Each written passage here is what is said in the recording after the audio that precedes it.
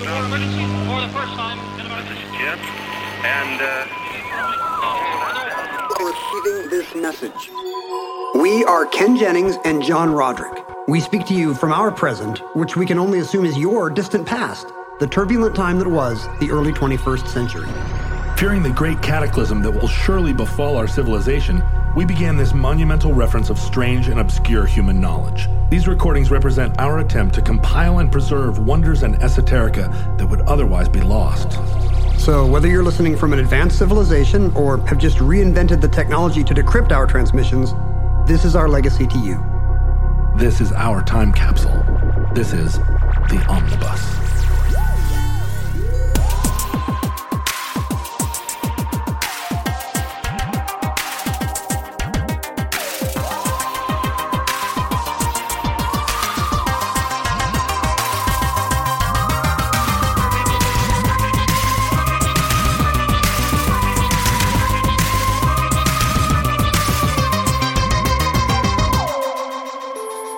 You have accessed Omnibus Addenda, Volume 13.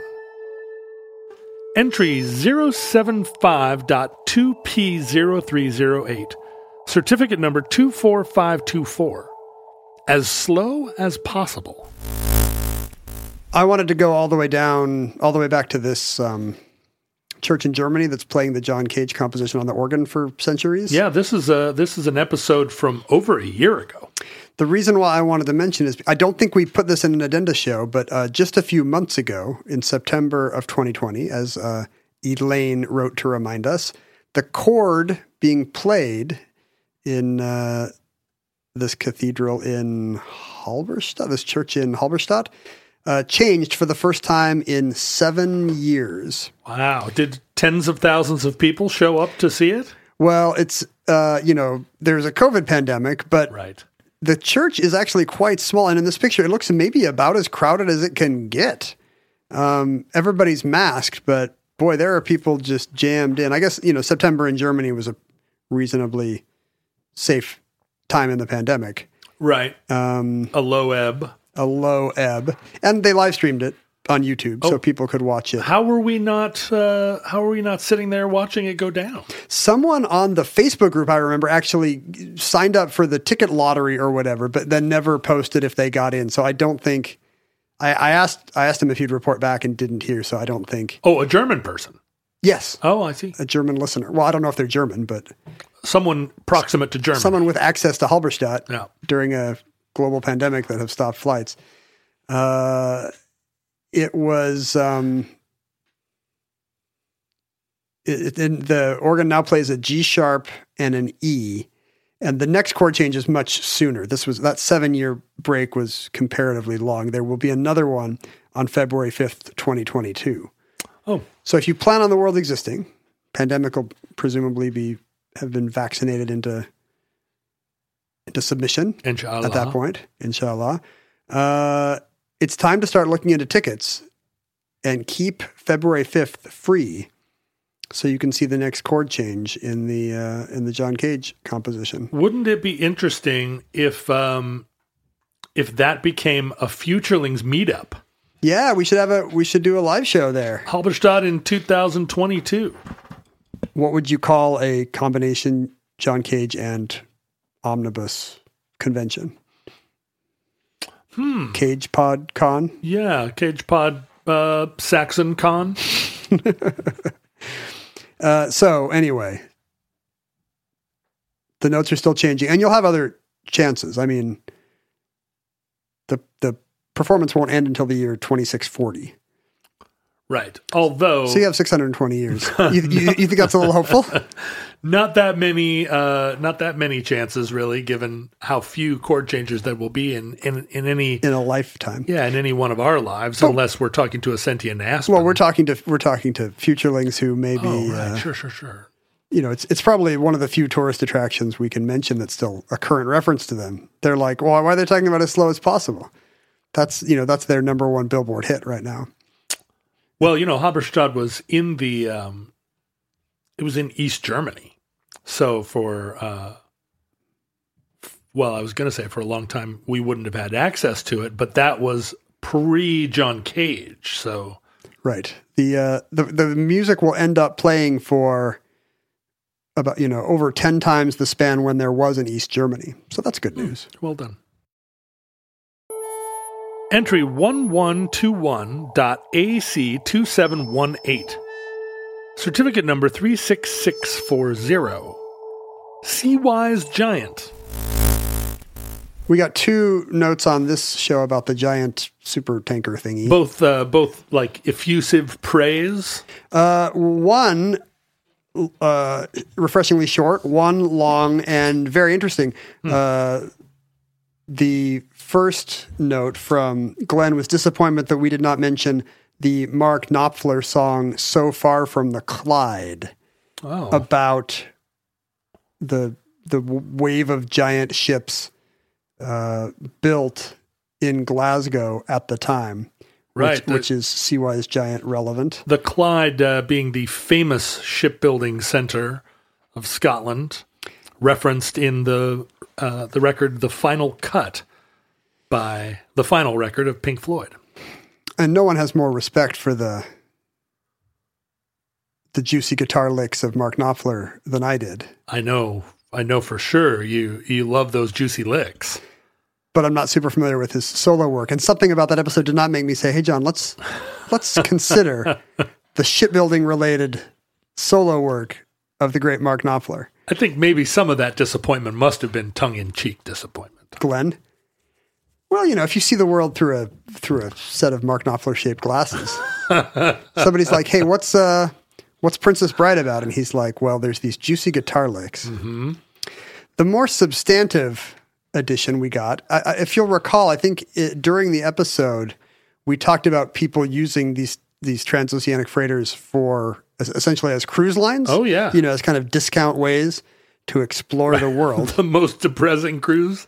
Well, that's interesting. So we didn't really know what the vibe was like. And Dan reached out to tell us that his 77-year-old mother, Lanny, I don't know if I'm saying that right, routinely travels this way. She's been on 7 freighter trips, either with a sibling or alone. His mom's a retired high school English teacher. Lonnie, what a cool mom you from Washington. Like. And she's taken 7 freighter trips, Chile to Argentina, Philadelphia to Antwerp, down the coast of West Africa, New Zealand back to Philadelphia and through the Panama Canal, Singapore through the Suez Canal and on to New York, England to South America and back, and Amsterdam to Chicago. Wait a second.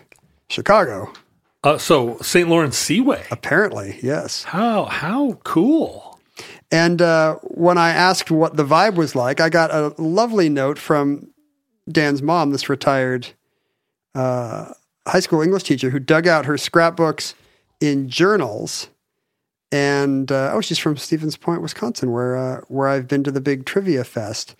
She says it's actually not discount travel, which is kind of how you and I were interpreting it, because the cost of freighter travel is about like a mid-level cruise, Really? Yeah. What is the appeal in that case? The accommodations are fine. You're not in some depressing bunk. Usually there's like an owner's cabin that goes unused where they have room for people who choose to travel this way. But there's no swimming pool. There's no shuffleboard. There's no can show. She said the food is not, an overwhelming buffet, but it's pretty tasty. And she considered, basically it's people who don't like the cruise vibe. They don't want the organized activities.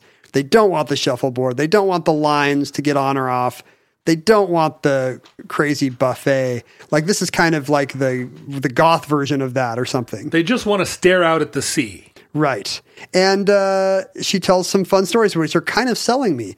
Nightly karaoke sessions with the Filipino crew. Okay. And I can attest from having been on many cruises that the Filipino crew loves karaoke and are great at it. And maybe you'd rather be hanging out with them than your fellow passengers, It's a huge phenomenon. The band is always from, the Philippines, and they do incredible renditions of rock songs.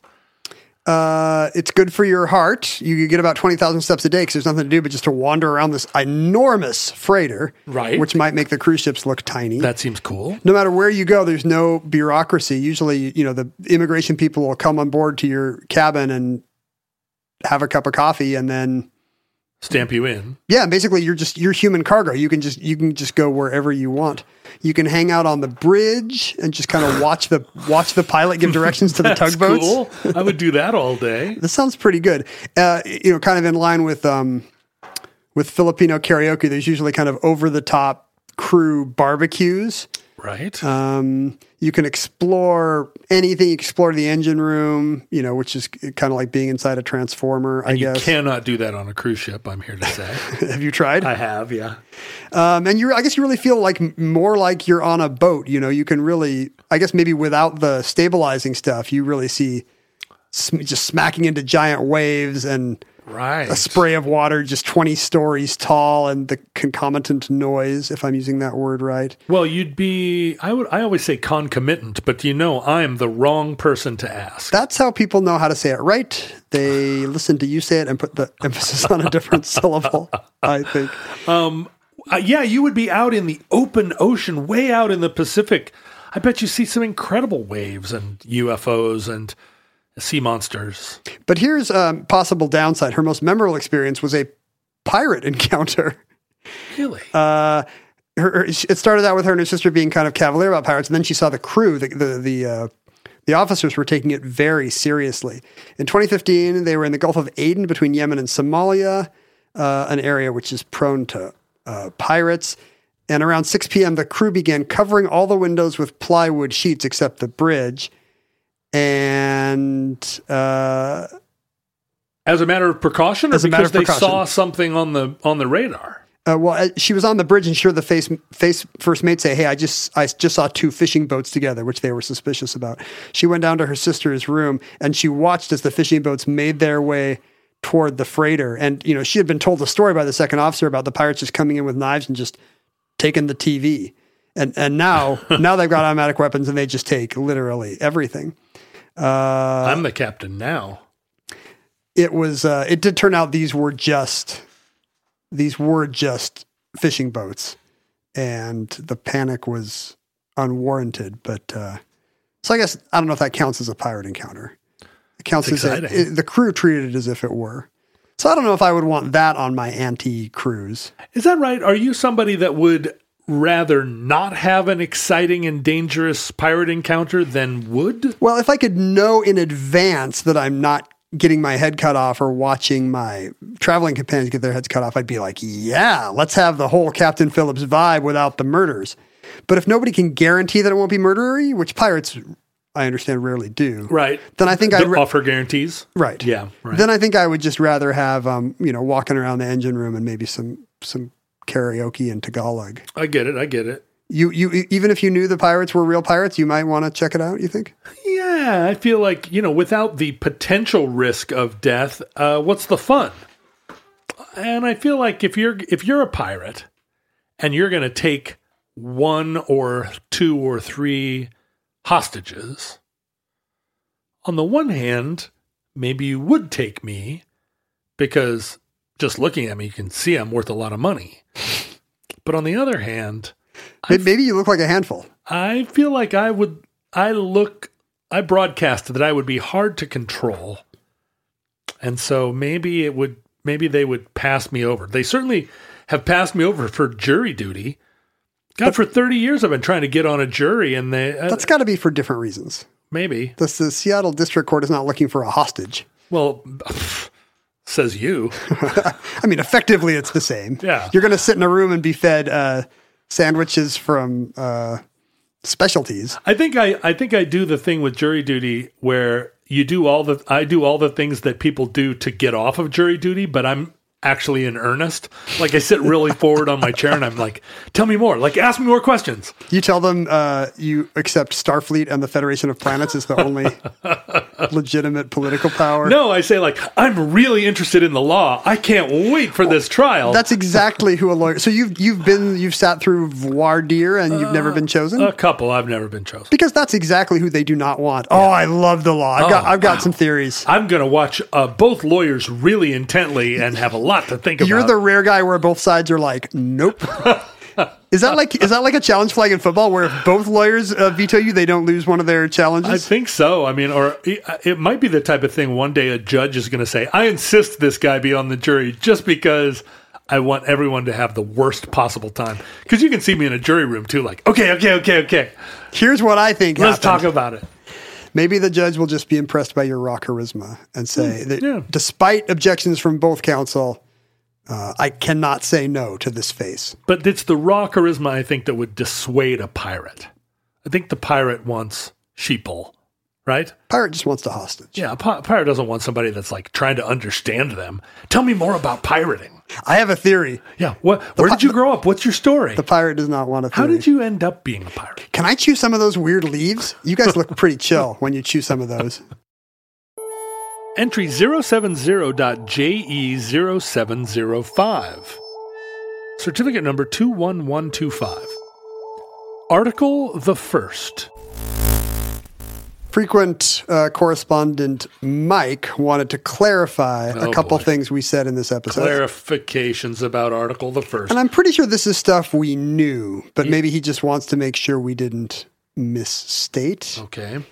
And really, you can't talk about anything political on the Facebook group without hearing from Mike. He appears to be a bit of a wonk. Well, and it just seemed to me as we talked about it that there were going to be some constitutional scholars, maybe some amateur constitutional scholars that really are all about the Second Amendment, but they veer off into adjacent amendments. They kind of have to. The optics are bad if you admit you only care about the Second Amendment.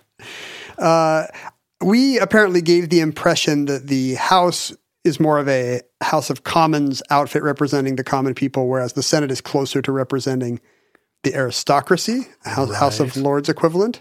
And while that's true in effect, he wanted to say explicitly that was not the intention of the founders. Right. Yes. In fact, the Senate represents the states. Right? Right. Like the Senate is where the state governments have their representation in the federal government, back when that was a meaningful distinction. And a lot of them were appointed by the state legislatures. That's how that's where senators used to come from. Right. Direct election of senators is not until I should know this, some number 20s? amendment. Some number amendment. And I was explaining this to my daughter 17th, the other day. There he is. Mike actually told us. Yeah, 17th Amendment. Yeah. I was explaining this to my daughter that the states... Because she was asking, like, the states of Europe, are they like the states of the United States? And I said, no, the states of the United States were originally thought of more as states, independent micronations. Oh, that's interesting. I guess every country that that borrows our usage of the states being kind of subnational territories, the way Brazil and Australia do, they're just borrowing kind of the accidental thing where we were thinking of them as the state of Virginia and the state of Massachusetts in the same way that there would be a bunch of little German states. Right. And just the kind of this was the big conflict, right? Like, is it a strong federal government? And that's what we ended up with. Those are the states in the sense of nation states. Yeah, that's right. And the country is the United States, kind of a multinational UN-type entity. Yeah, and they're really the federal government would have been a weak and kind of administrative... And they're really trying to thread that needle with the Senate, which is where the state governments get together and pound stuff out, whereas the House has direct election from the people, and so the state division is not. And, of course, that all went away with the 17th Amendment, so it kind of seems crazy to us that the Senate would be for kind of states making treaties between states. Yeah, well, and it seems like now there's an awful lot of agitation to redo some of that, and because it's not, it's not working. It doesn't work anymore now that a lot of the historical accidents that led to it are gone. Same as with the Electoral College. Well, and it's another example of how the protections within the Constitution were meant to control the rabble, that the state legislatures would have that one opportunity kind of before the legislation made it to the president to stand athwart it and say, well, let us have final stamp on it. Think how many stages you are from representative democracy there when the Senate is people who have been appointed by your state legislature who presumably you elected or voted for, right? Are standing between you and the results of the congressperson that you sent there. The second issue, I guess, is we talked about how, at the time, this is less relevant now, although maybe we'll see DC or Puerto Rico statehood in the near future. Right. Constitutional amendments are binding on states that didn't vote on them, because they joined the Union. But what's interesting, he points out that in practice, almost all of the non-original states were just ratified out of U.S. territory that was already subject to the Constitution. So, as a moment's thought will reveal, even before statehood, all those amendments were in effect with force of law in those places, with two exceptions, Texas and Hawaii, the ones that were effectively independent countries and did not, where the Constitution had no legal force until they decided to adopt it, and then they were just stuck with everything that had been ratified up till then. And there were ratification conventions in those states as part of gaining statehood that they had to. I mean, they must have just in the period where they became states, ratification of the Constitution would have been a precondition. Well, Hawaii was effectively annexed, right? So I'm guessing nobody was too troubled by nobody had what the population actually thought, right? Texas may have had something closer to an actual constitutional convention, but I mean, at that point, it's probably just the state legislature saying, "Hey, they elected us, and we decided we want to be annexed by the U.S." Right. So maybe there was no second appeal to voters. They got what they got. They got what they got. You get what you get, and don't be upset, Texas. We say don't throw a fit, which actually rhymes. Upset? Well, it only rhymes. Oh, get. You say get, and I say get. You get. Because I'm from Texas. You get, don't be upset. In Texas, it's you get what you get, and you don't throw a fit. Don't throw a fit. We say you get what you get, and don't be upset. Later in that entry, we opened a piece of mail that confused us. It was a children's book called The Hide and Seek Duck. I don't know if you remember this. The Hide and Seek Duck. And who could forget it? What I missed is that we had actually gotten an email weeks before from Jonas in Denmark telling us that he was going to send this. And I said, looking forward to it, and then immediately forgot when this odd children's book actually showed up. Right. And I presumably was barely listening even then. Just like now. Yeah. No. No, you actually caught it. You knew that this was a reference to some kind of duck-related reference in your podcast history. Oh, sure. About finding your duck. Yeah, you got to find your duck, right. So I guess when he saw a book called The Hide and Seek Duck, that really spoke to him. Oh, good. I have no idea what this Roderickian reference is to. Now I'm putting it all together.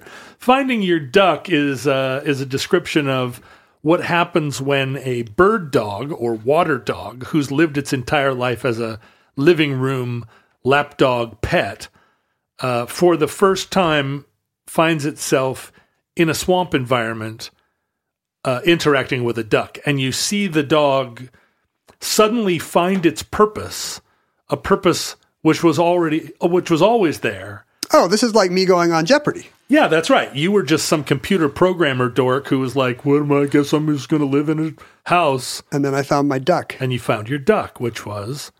Alex Traduck, and you've been a duck. And so I was using it as a description of saying that I felt like we each have a duck, and I think the majority of us never really find our duck. And what's my duck? But you know what? The dog had a pretty good life. Yeah, the dog had a pretty good life, but when you see a dog that's meant to interact with the duck, see its first duck, you realize, this is a life of hardship, actually, a duck hunting dog compared to a living room dog. I think the mistake people make is conflating the duck with a career. It's not a career. Your duck will not necessarily be a dream job. In fact, I believe for most people, the duck is not a vocation. No, a duck is sometimes a hard knock life. If I can be said to have found any duck, it would be podcasting. Oh, interesting. Because it's work that I feel like I always did. It's just my audience was refrigerator magnets and, like ferns in the garden. And you didn't have to stop every 20 minutes to talk about Squarespace or Blue Apron. Right. But then the economy caught up with you, and suddenly there was a way to do it. Yeah. So for you, it was a vocation.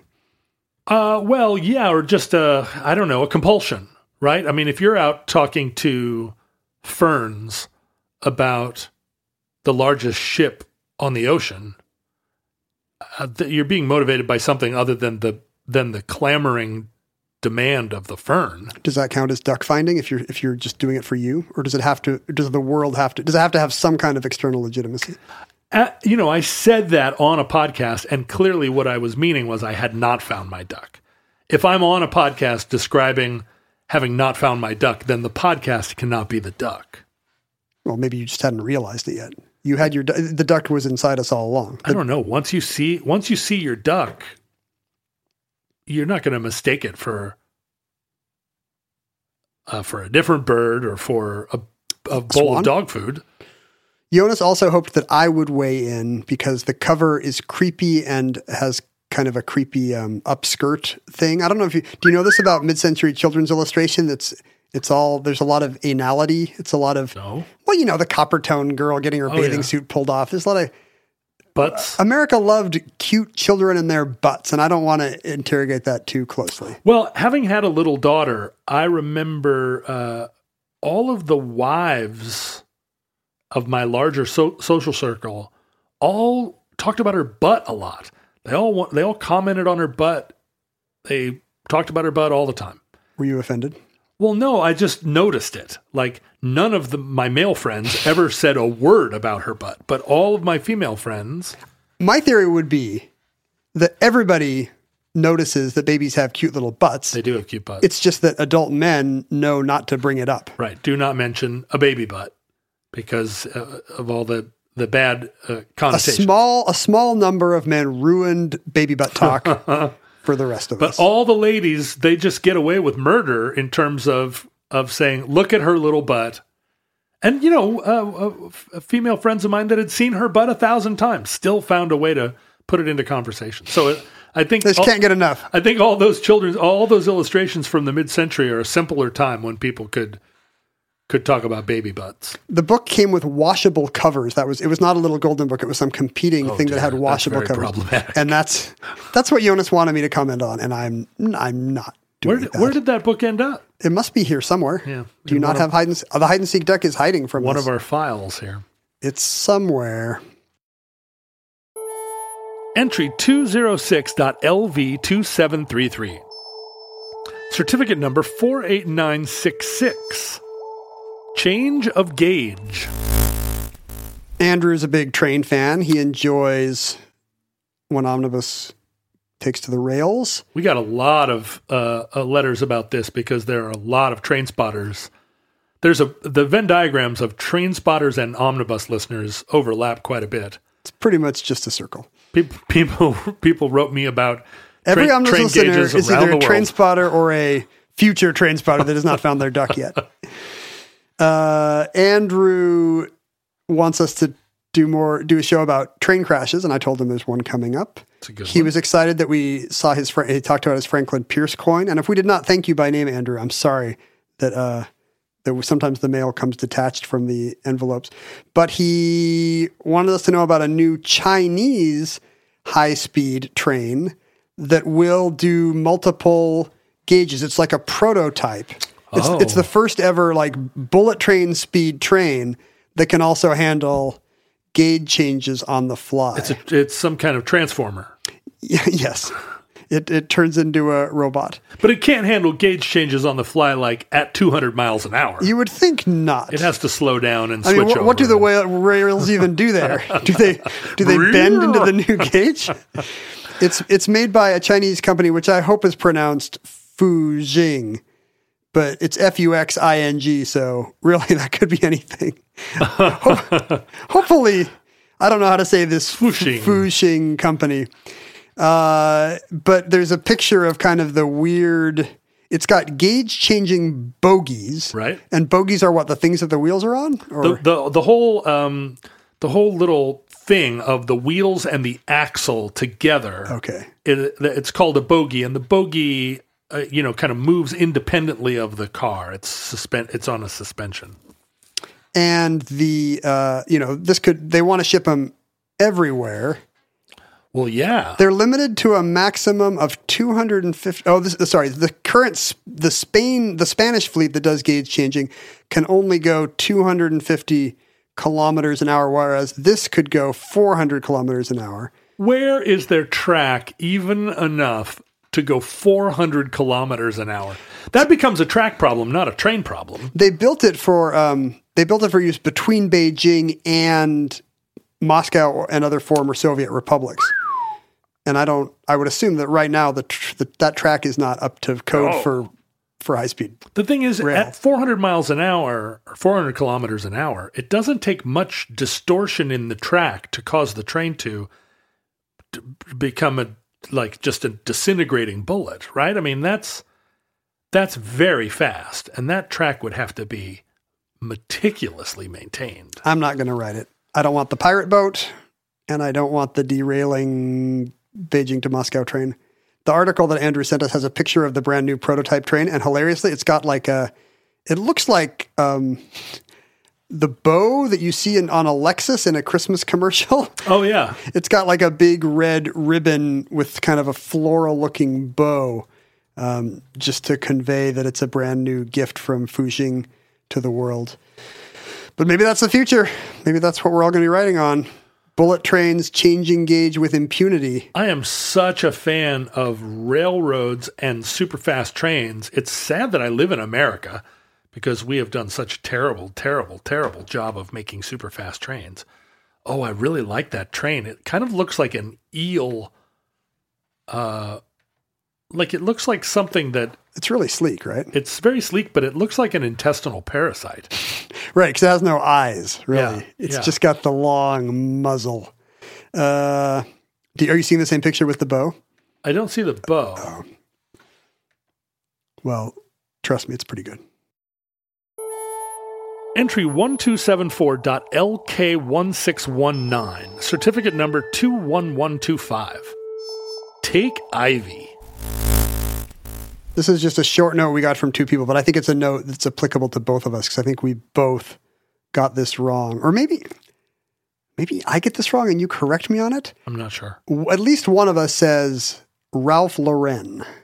Oh, if you're coming at me with a pronunciation problem, that's the least of your worries. I have no defense, but I say Ralph. Everyone says Ralph Lauren, I think. Ralph Lauren, and it's really Ralph Lauren? Yes, that's a hyper-correction because you expect a fashion guy to have a fancy Euro-sounding name.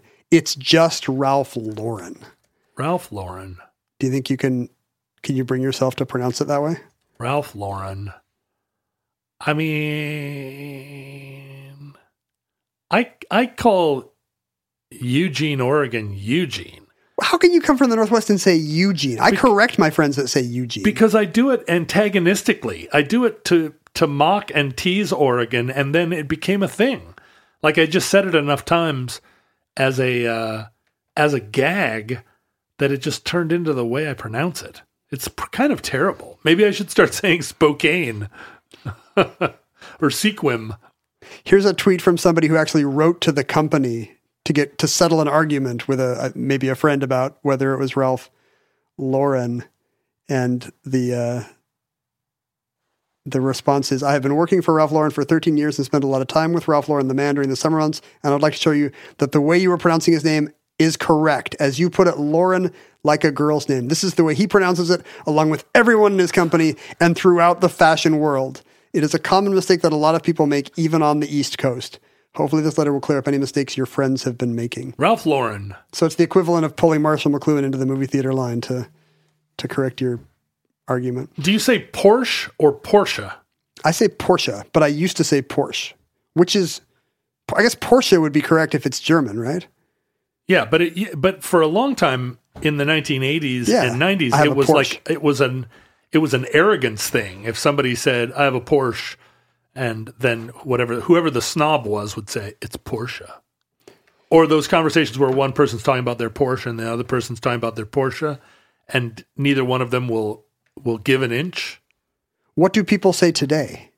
I think Porsche is the ultimate winner.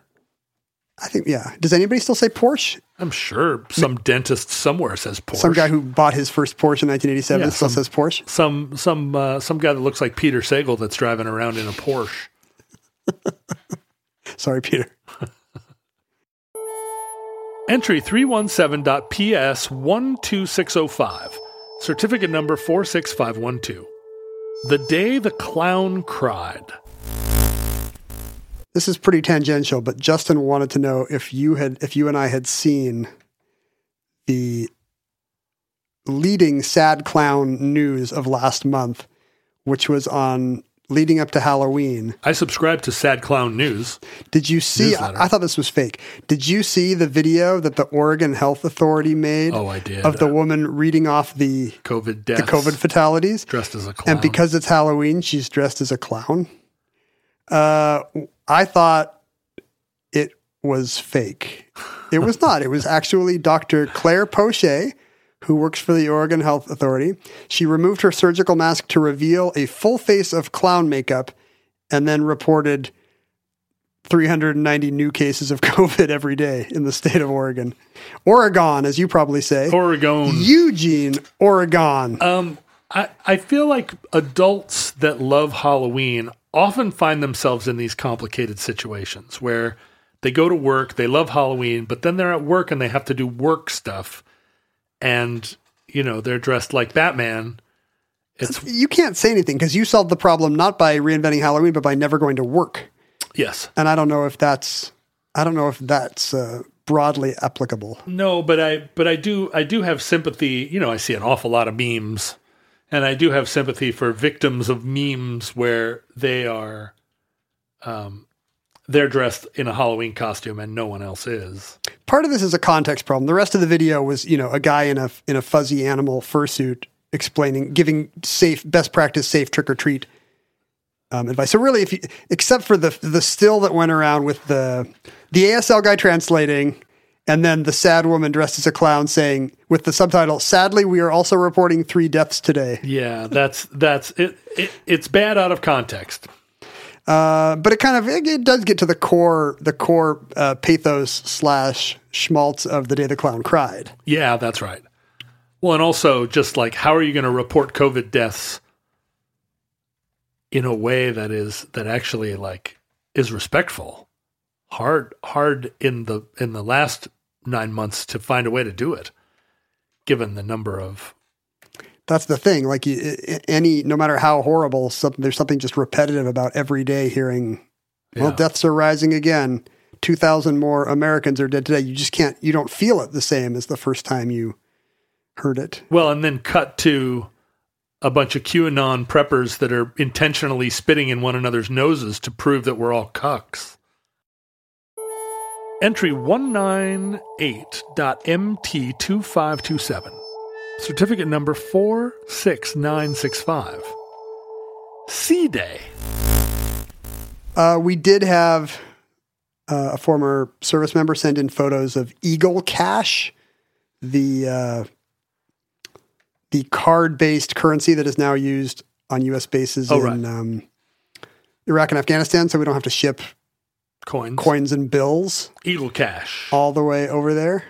We also had somebody quoting you could have a pretty good weekend in Vegas with one of these. Mm-hmm. I think maybe, did you quote it on the show? I may have done, yeah. And someone, although I can't find who, Michael Bonner, has a pretty good trivia fact about the moment where Slim Pickens in Dr. Strangelove says, "Shoot, a fella could have a pretty good weekend in Vegas with that stuff." Yeah. They're on the bomber going through the stuff that is on their Russian survival kit. 45 and a pack of condoms. If you watch the movie, you can tell he's not saying Vegas.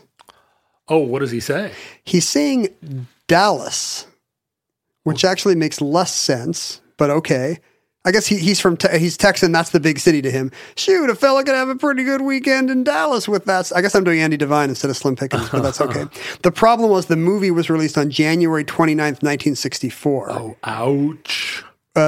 Just 2 months and 1 week after the Kennedy assassination.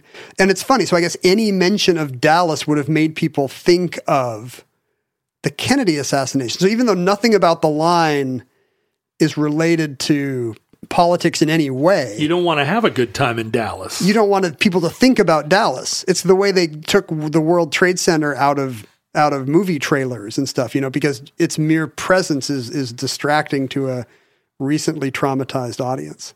Interesting fact about Slim Pickens. I bet there are many. Born in California, raised in California, lived his whole life in California. Like Bakersfield, or is he out in Modesto? He's not some fake. He's not from L.A., but he's a cowboy. He's a real cowboy, but he's a California cowboy. Also on the show, this is the third Mike or Michael helping us out here. This is actually Mike again, your Senate pedant. Yeah. I was complaining about how D-Day, the D in D-Day should not stand for day. Right, it does stand for day. And the H in H hour should not stand for hour. And you wanted D to stand for what? I don't know. Destruction Day? I don't know if I had a pitch. Doomsday? Doomsday. That's pretty good. Doomsday. Definitely taking Normandy. Right. How about that? Dark Day, Dope Day. Dope Day. He points out that the military usage makes more sense because you don't just say, today now we say, well, that was sure D-Day. And in that context, it does seem weird that it's day. But in fact, there would be a lengthy timeline leading up to the day in question or the hour in question, and a timeline afterwards that was being planned for. And in fact, Mike sends us a sample 20-step timeline to show how this would work. Where at first you would say at D-minus 15 days, that's when the transport ships head out. At D-minus 3 days, you're going to have infantry on their transports. At D-minus 1 day, that's when you get C-47s in position. So that's how it gets used. Day minus 1 day. It's the same way NASA says T-minus 11 seconds. And that does mean T for time. Oh. It's, right. Why time. Yeah, why are they saying T time? They're saying, well, at the time in question, minus 30 seconds, we do this. And so then after, at H minus 3 hours, that's when, Navy swimmers set beacons on the beaches. And, at H plus 30 minutes, that's where the second wave of transports land. It's all just for timeline purposes. Right. D minus whatever, or H plus, depending on whether you are yet on the day in question or I still not. feel like it's pretty lame. You're against it. I understand it now, but I feel like, whatever. Come up with a better way. Entry 400.1 CH2508. Certificate number 30371. Election ties. This is Mike again. For a third time. Come on. Should we change the name of the Addenda show? To answer Mike's questions or to take Mike's comments? Mike Denda? Did he send all these in one email with 3 different posts, or is this like a set of... It's multiple emails, and this one, in fact, was a comment on the Facebook page that I just could not stop thinking about. Okay. You recall the 2000 election? Hard to forget. I do. You remember what a wake-up call it was for people of our generation for whom elections... anybody who doesn't remember 1876, elections have always seemed... free and fair and incontrovertible. Right. And it was just a traumatic shock to so many people that clearly the case was so close that the will of the people was not going to be incontrovertibly represented either way. The first time I ever lived through a thing where the popular vote and the electoral college differed. Yes, because I believe there had not been one since Cleveland Harrison? Is that right? 1888 might have been the last one. And that one was decided, on a coin toss or something? It wasn't... No, that was 1876 that ended up going to the House. Oh, I see. That's right. But 1888 was just, I think, the last time where the state math did not... I could be wrong about this. Let me actually look it up. I was correct. 1888. Well done. Well done, Trivia Master.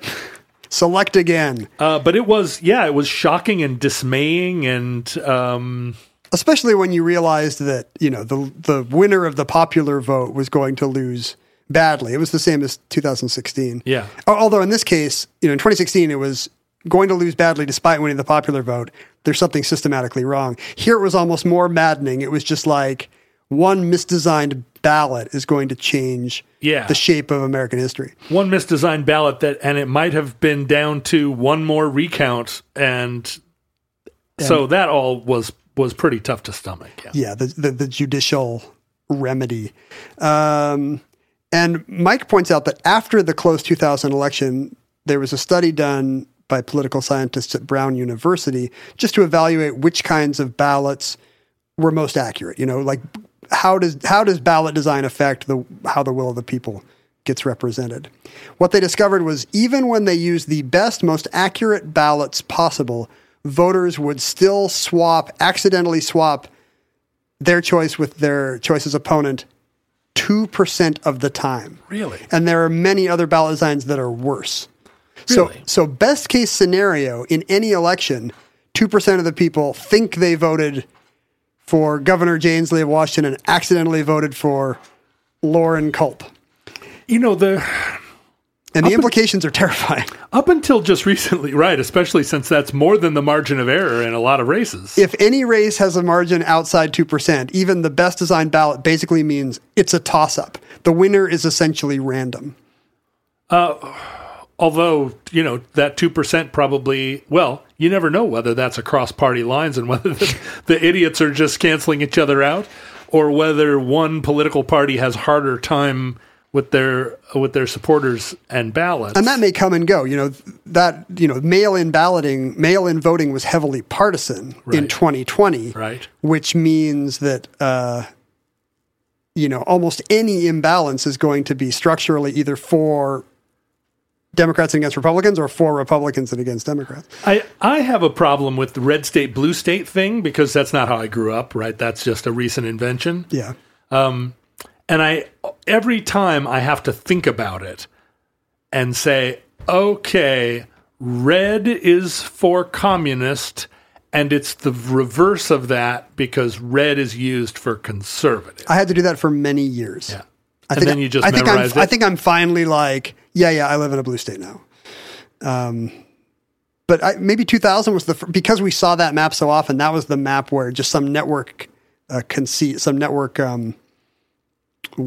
graphic designer or whatever you call a visual standard, that it just accidentally caught on, and now there's blue states and red states. There was no that's convention. Become a thing. Convention, that's the word. Where you're like, okay, well, from now on a ballot, there's just going to be a red box and a blue box because there doesn't seem to be any cross ballot voting anymore either. So it's just like, I don't know why we have ballots. People could just go on Parler and vote. We could just count the numbers of people on Parler and just assume that that's the vote for the Republican candidate. Yeah, and N minus Parler usage. I think that's exactly how it should work. Entry 197.JU0112. Certificate number 26039. The Cavendish Banana. Boy, we got a lot of letters about this. This is going to be a roller coaster. Okay. We during this entry we mentioned two things. The first, that the Cavendish Banana replaced the more flavorful Gros Michel due to agricultural problems with the Gros Michel, and the heartier Cavendish won out, even though it's a less delicious banana. Travel problems, right? Like ripening in the crate. I thought there were actual. Am I misremembering? Weren't there actual? It's got a fungus. There's a fungus problem. Yeah, wasn't there an actual agent that was eating all the Gros Michel? Yeah.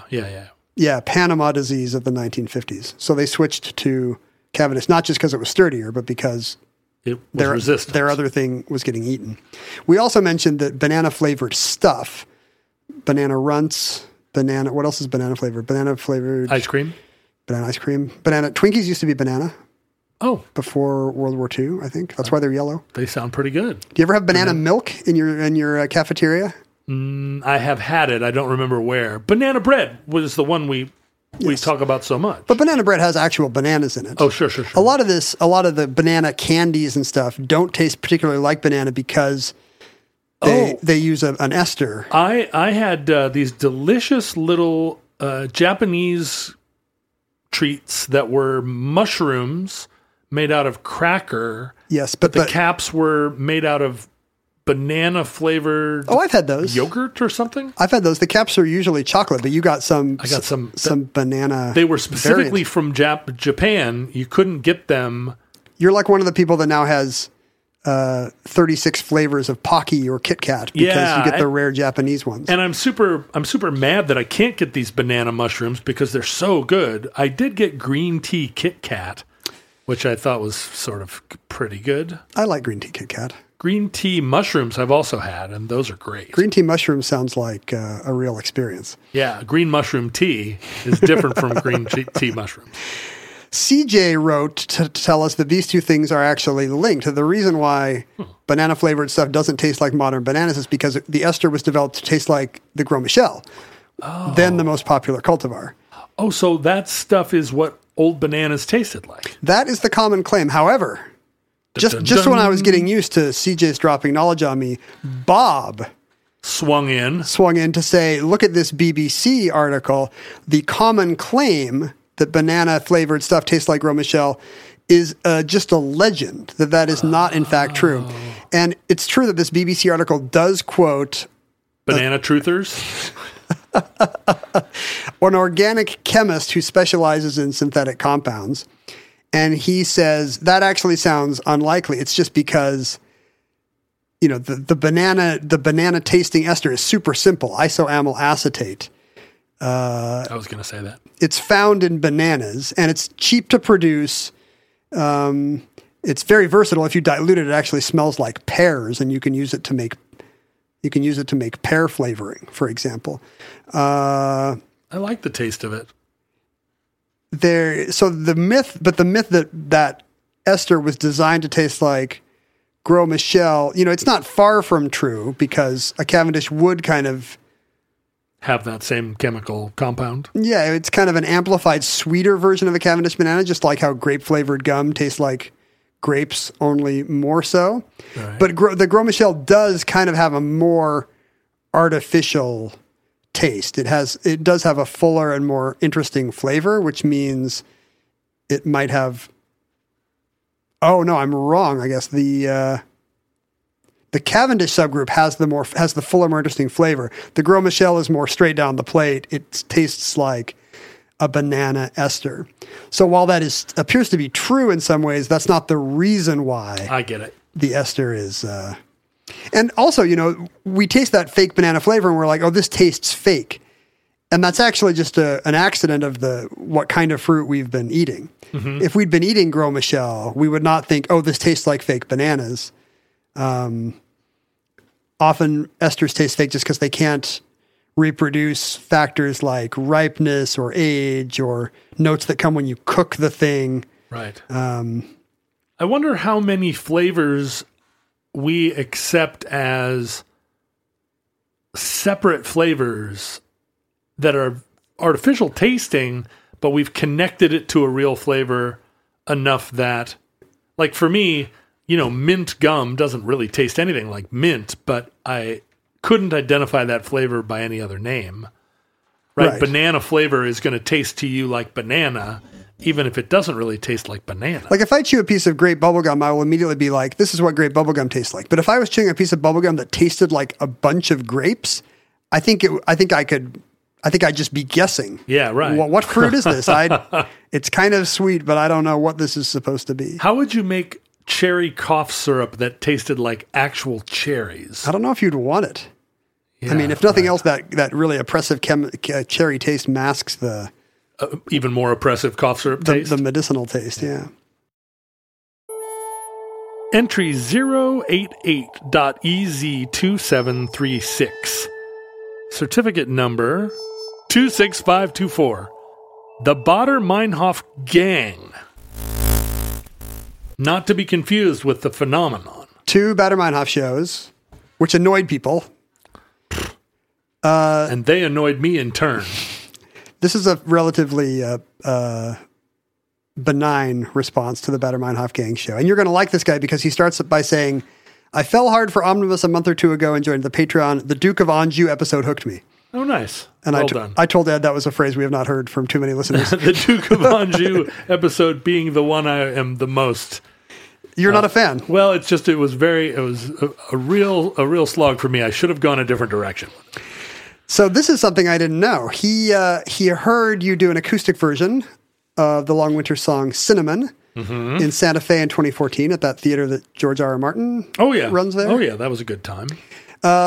He said that after the song, you explained that it was about the Baader-Meinhof gang, but no one ever got that. Yes, that's right. And I believe you did not mention this on the Baader-Meinhof show, that one of your trademark songs is about I didn't. Red Army? I didn't describe that. I don't think you did. Well, yeah. When I used to write songs, and it wasn't intentional that I didn't make any attempt to explain the song within the song. It was just the style that I wrote in it. It never occurred to me that I might need to clarify it. Did you assume that others would follow your logic? Because that's kind of the implicit mistake I've made on social media a lot is, everyone will follow my train of thought here. Yeah, and it was absolutely true for me. The song Cinnamon, the setting is, the song opens on a safe house used by the Red Army. And there's an imminent police raid. The police raid the safe house in a hail of gunfire, but the member of the Red Army faction that they were trying to capture, a woman, escaped the police raid, but a man was caught, and he, over the course of the song, is interrogated by the police. Wow. Do you remember? Yeah, when you saw her last. That's a law enforcement question, not a fond bit of nostalgia. No, he is... wow. He's injured by he's shot and in a hospital. He's being interrogated. Do you remember when you saw her last? And then when he says her skin is cinnamon, it's half in delirium and half him protecting her because he's in love with her. But she, having escaped, does not return for him.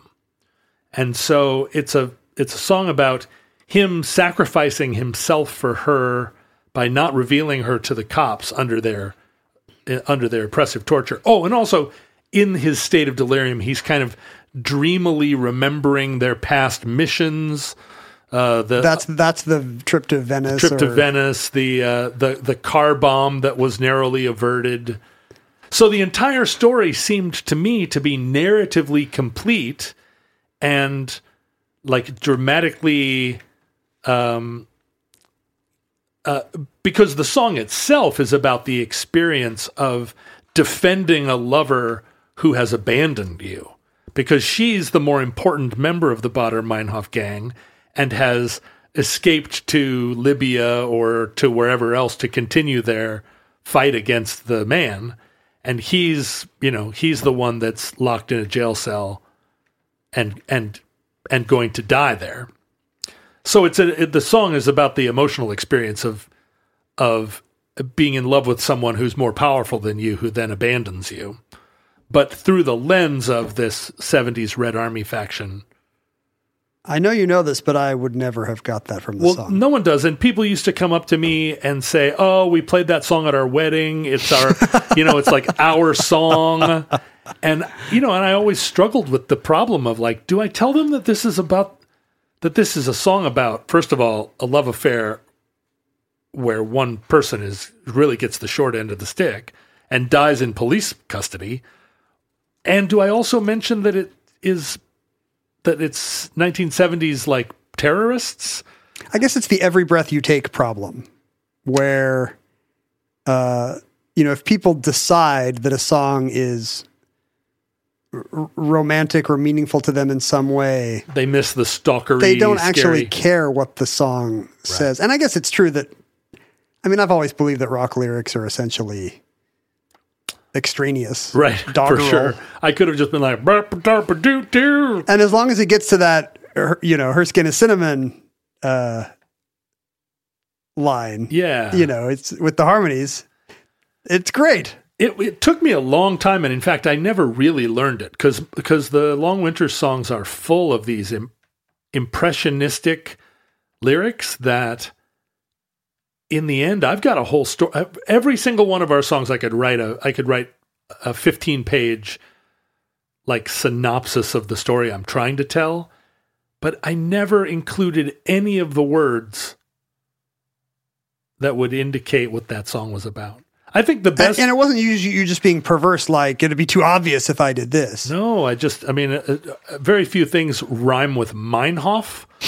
But, I think the best example is the Commander Thinks Aloud. And at first I resisted, I resisted even admitting what the song was about.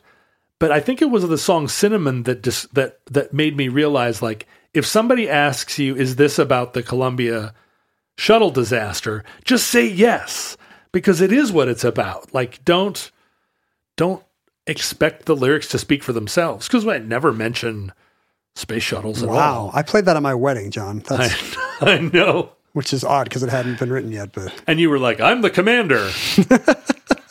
I'm the commander now. But it is, I think, a fault in my lyrics that so often I have this whole picture of a diamond heist or I think it's a strength, and here's why. It leads to like a series of very specific images that can, the listener can make up a little story in their head. Right. So that's fun. Yep, that's good. And then you get the second thrill of actually, this song is about the Red Army cell or whatever. But, actually they're all about relationships that don't work out. So the setting is only... I see. You think the core of it, people usually get it right. I do. The emotional core. I think that the impressionistic lyrics, like you say, people take them and form them around their own experiences. And hopefully those are emotional experiences, and hopefully they get the gist of it. And they don't really need the setting. Let's hope. Entry 088.MK1472, certificate number 36846. The Baader-Meinhof phenomenon. This is the perceptual illusion that things you have recently learned about recur immediately, despite the fact that you have never seen them before. And it's interesting the way that the Futurelings online, at least, interacted with these two episodes, because they were all mad about the Baader-Meinhof gang episode, but the Baader-Meinhof phenomenon episode really triggered everybody to go into their mail truck mode and start threads where they described how the phenomenon was present in their own lives. That's what I wanted to note. Like people experienced the Baader-Meinhof phenomenon with the Baader-Meinhof phenomenon episode. Right. Where if it can happen there, it can happen anywhere. And I know this is just a case of people not liking your show and then liking mine. Yeah, not liking me and liking you. So here are some examples. I mentioned having my own Baader-Meinhof experience with the movie Daughters of the Dust.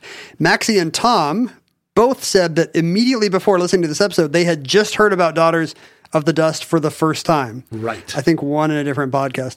We mentioned something about particle wave duality in the show, and Julia had just read something about that for the first time the previous day.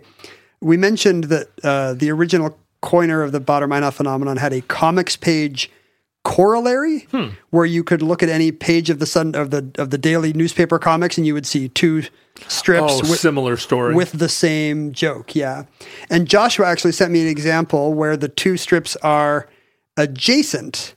It's a Garfield strip about how tofu is gross, and right below it is a Lola strip. I'm not familiar with Lola. Oh, Lola's I remember that strip. About how tofu is gross. And unlike most comics page corollary examples, they are literally adjacent. I've seen that today. I'm sorry. I've seen that in my life where it seemed like the comic strips right next to each other were making the same joke, and it felt like, really? Are they all sitting in the same room? But you don't remember Lola with the crotchety grandma and the... It is a crotchety grandma. Yeah. This does not ring a bell at all. Huh. That must not have been in the Maybe it was Seattle only paper. in the PI and not in the Times or something. Might have been. But more interestingly, possibly, Benjamin was super mad that we didn't talk about what he thinks would be self-evident, which is the ramifications of modern social media and the fact that algorithms now train themselves to give us the material that we like and expect and click on. Oh, I see. So is he somebody that feels like he walks around the house talking about Mussolini and then suddenly he gets ads for Mussolini t-shirts on Amazon? I see. Yes. And I hadn't really considered that. I mean, I think we did talk about how in a social media world and in a digital world, it's so much more information rich that you're going to have more Baader Meinhof just because you're being exposed to more new things per minute. Right. Than even somebody 50 years ago. There aren't that many ideas or even events in the world. Yeah, like in an age before radio and TV, like what? The book you read is going to have something in common with the book you read last month? I mean, where would these things even come from? Right. And today, with all this short attention span, I'm just going to read the headline of this article. Then I have a brief online exchange about this. There's more chances for these juxtapositions to happen. Yeah. But Benjamin thinks that we should be talking about how Baader Meinhof is going to increase algorithmically. Like the universe is turning on Baader Meinhof because corporations and algorithms are going to want to be giving us stuff that we were just exposed to. Well, and it definitely is part of this this like ever reciprocating and narrowing focus of tailored content. And if all you watch is The Crown on Netflix is going to keep pitching you stories about the royal family, and until it's all that's there, you can't be like flabbergasted that you tuned into Netflix and it was a documentary about Princess Diana. I talked to a friend yesterday who's said, I've really gone down a Princess Diana wormhole since I watched The Crown. And, they kind of perceived it as, I'm super interested in Diana now. Good thing Netflix is here. And it had not occurred to me until right now that that's not a coincidence at all. Like Netflix decided that they maybe should be nudged towards some more Diana content. Yeah. Are you interested in Diana, or is that sort of, I have tried to get my video services to understand the algorithm of just giving me spy movies from the 70s. I don't want anything else. I just want espionage from the 1970s. Slow-paced movies where people in trench coats move papers around. George Smiley in a tan room. That's all I want. I want George Smiley not being able to acknowledge that his wife is cheating on him for 3 hours every night. And Netflix cannot figure it out. And they're still like, are you sure you don't want to watch this romantic comedy from 2000s? And I'm like, I don't. No part of me has ever given you that indication. Do you think maybe your niche is too narrow and their catalog too small now? Well, that seems crazy to me. And I do feel like if I could go back to the 1970s, I might say, if I could go back, I wouldn't kill Hitler. I would tell Hollywood that nobody wants divorce movies. What we want is Cold War movies. Make them now for the future. Because I'm never going to watch Kramer versus Kramer. Why would you do that to yourself? But I am going to watch that George Smiley set of miniseries made by the BBC. I think Kramer versus Kramer might have been the highest grossing movie of 1979. Didn't we talk about that on the show? Is that right? That's so. You may just be extrapolating. It's so incredible. Goodbye Girl. I'll watch Goodbye Girl over and over. I feel like watching it right now. Yeah, it's Kramer versus Kramer. It just killed Amityville Horror and Rocky II. Kramer versus Kramer, the top movie of '79. Maybe it's not rewatchable. How about that? What did All That Jazz do? That was further down the line, huh? Or is that 80? Is that 80? Maybe. It goes Rocky II, Apocalypse Now, Star Trek The Motion Picture, Alien. Wow, Star Trek The Motion Picture out-earned Alien. 10, The Jerk, Moonraker, The Muppet Movie. The Jerk was such a great movie. Wait a minute. Star Trek 1? V'ger. I watched that the other day. Oh, I know. You tweeted about it. I did. And I remember being in the theater and being so thrilled when they first see the Enterprise. That 20-minute thing. And it's 20 minutes long. that the camera just luxuriates over it. And, and Kirk that's for all like, those Trekkies that hadn't seen it in 10 years and were like, oh, baby. And I was that person at 12 years old. I was just like, more Enterprise. But I had no recollection because I was watching it with my daughter who was like, get on with it. What is happening? And I'm like, no. You have to understand. This was like. But you don't understand. That part is kind of action-packed compared to the endless fly-throughs later through. I know. Through VJ. I think they called it Star Trek: The Motionless Picture.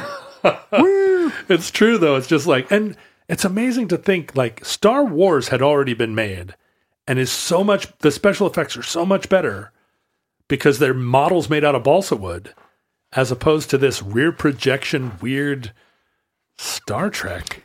Maybe with streaming video recommendations, it doesn't matter much. But, you've seen all the work on what these algorithms do to humans because they're kind of designed to intensify experience. Yeah. If you look at a YouTube video about walking, six links later, you'll be at a YouTube video about jogging, and then you'll be at a YouTube video about sprinting. Something about, is that right? Something about what people click on tends to intensify every attribute. And what that means when it comes to political content is pretty obvious and nefarious. You're just going to be pushed to whatever the crazy extreme is of whatever you just clicked on. And then 45 minutes later, you believe that John F. Kennedy Jr.'s clone now lives in the tip of the Washington Monument and he's going to come back from space and save us. What's interesting is that that isn't often true of me because I love watching ski crash videos. But I do not... They don't get more and more extreme? They do, but I don't want to see ball torture videos. And they always end up that way, right? You're like, yeah, because this guy totally crashed. He jumped off a thing and he totally landed in a tree. But then the next one is like, this guy really crashed and that looks like it hurt. And then the next one is some skateboarder who's riding down a handrail and ends up hitting his balls. And I always opt out of those. I don't want to see somebody really get hurt. Can you train the algorithm? Can you be like... No, it always takes you there. No nuts. I just want the plain old dummy, does a yard scale on a ski slope and ends up, standing up and going like, lol. I mean, I'll follow that. I follow so many Instagram accounts who are it's just people like on water skis, hitting a wave wrong and just tumbling through the water. It's funnier than any joke. It's really great. It's all stuff that I've done firsthand, and I just like watching it. Is that what you like about it? It reminds you of the good times? I think maybe I get but some guy hitting his nuts doesn't bring back memories? No, I don't want to remember those, but I do want to remember those ski crashes where I left my gloves and my socks and my wallet spread all over the hill. And my shoes, so I have them. And that concludes Omnibus Addenda Volume 13. Futurelings, we thank you for your financial pledges that have made this monumental project possible. We hope that access to these important addenda items has validated your decision to support the Omnibus.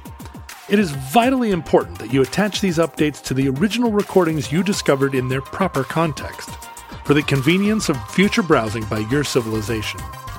We hope that our civilization survives long enough for us to provide you with future addenda to the Omnibus.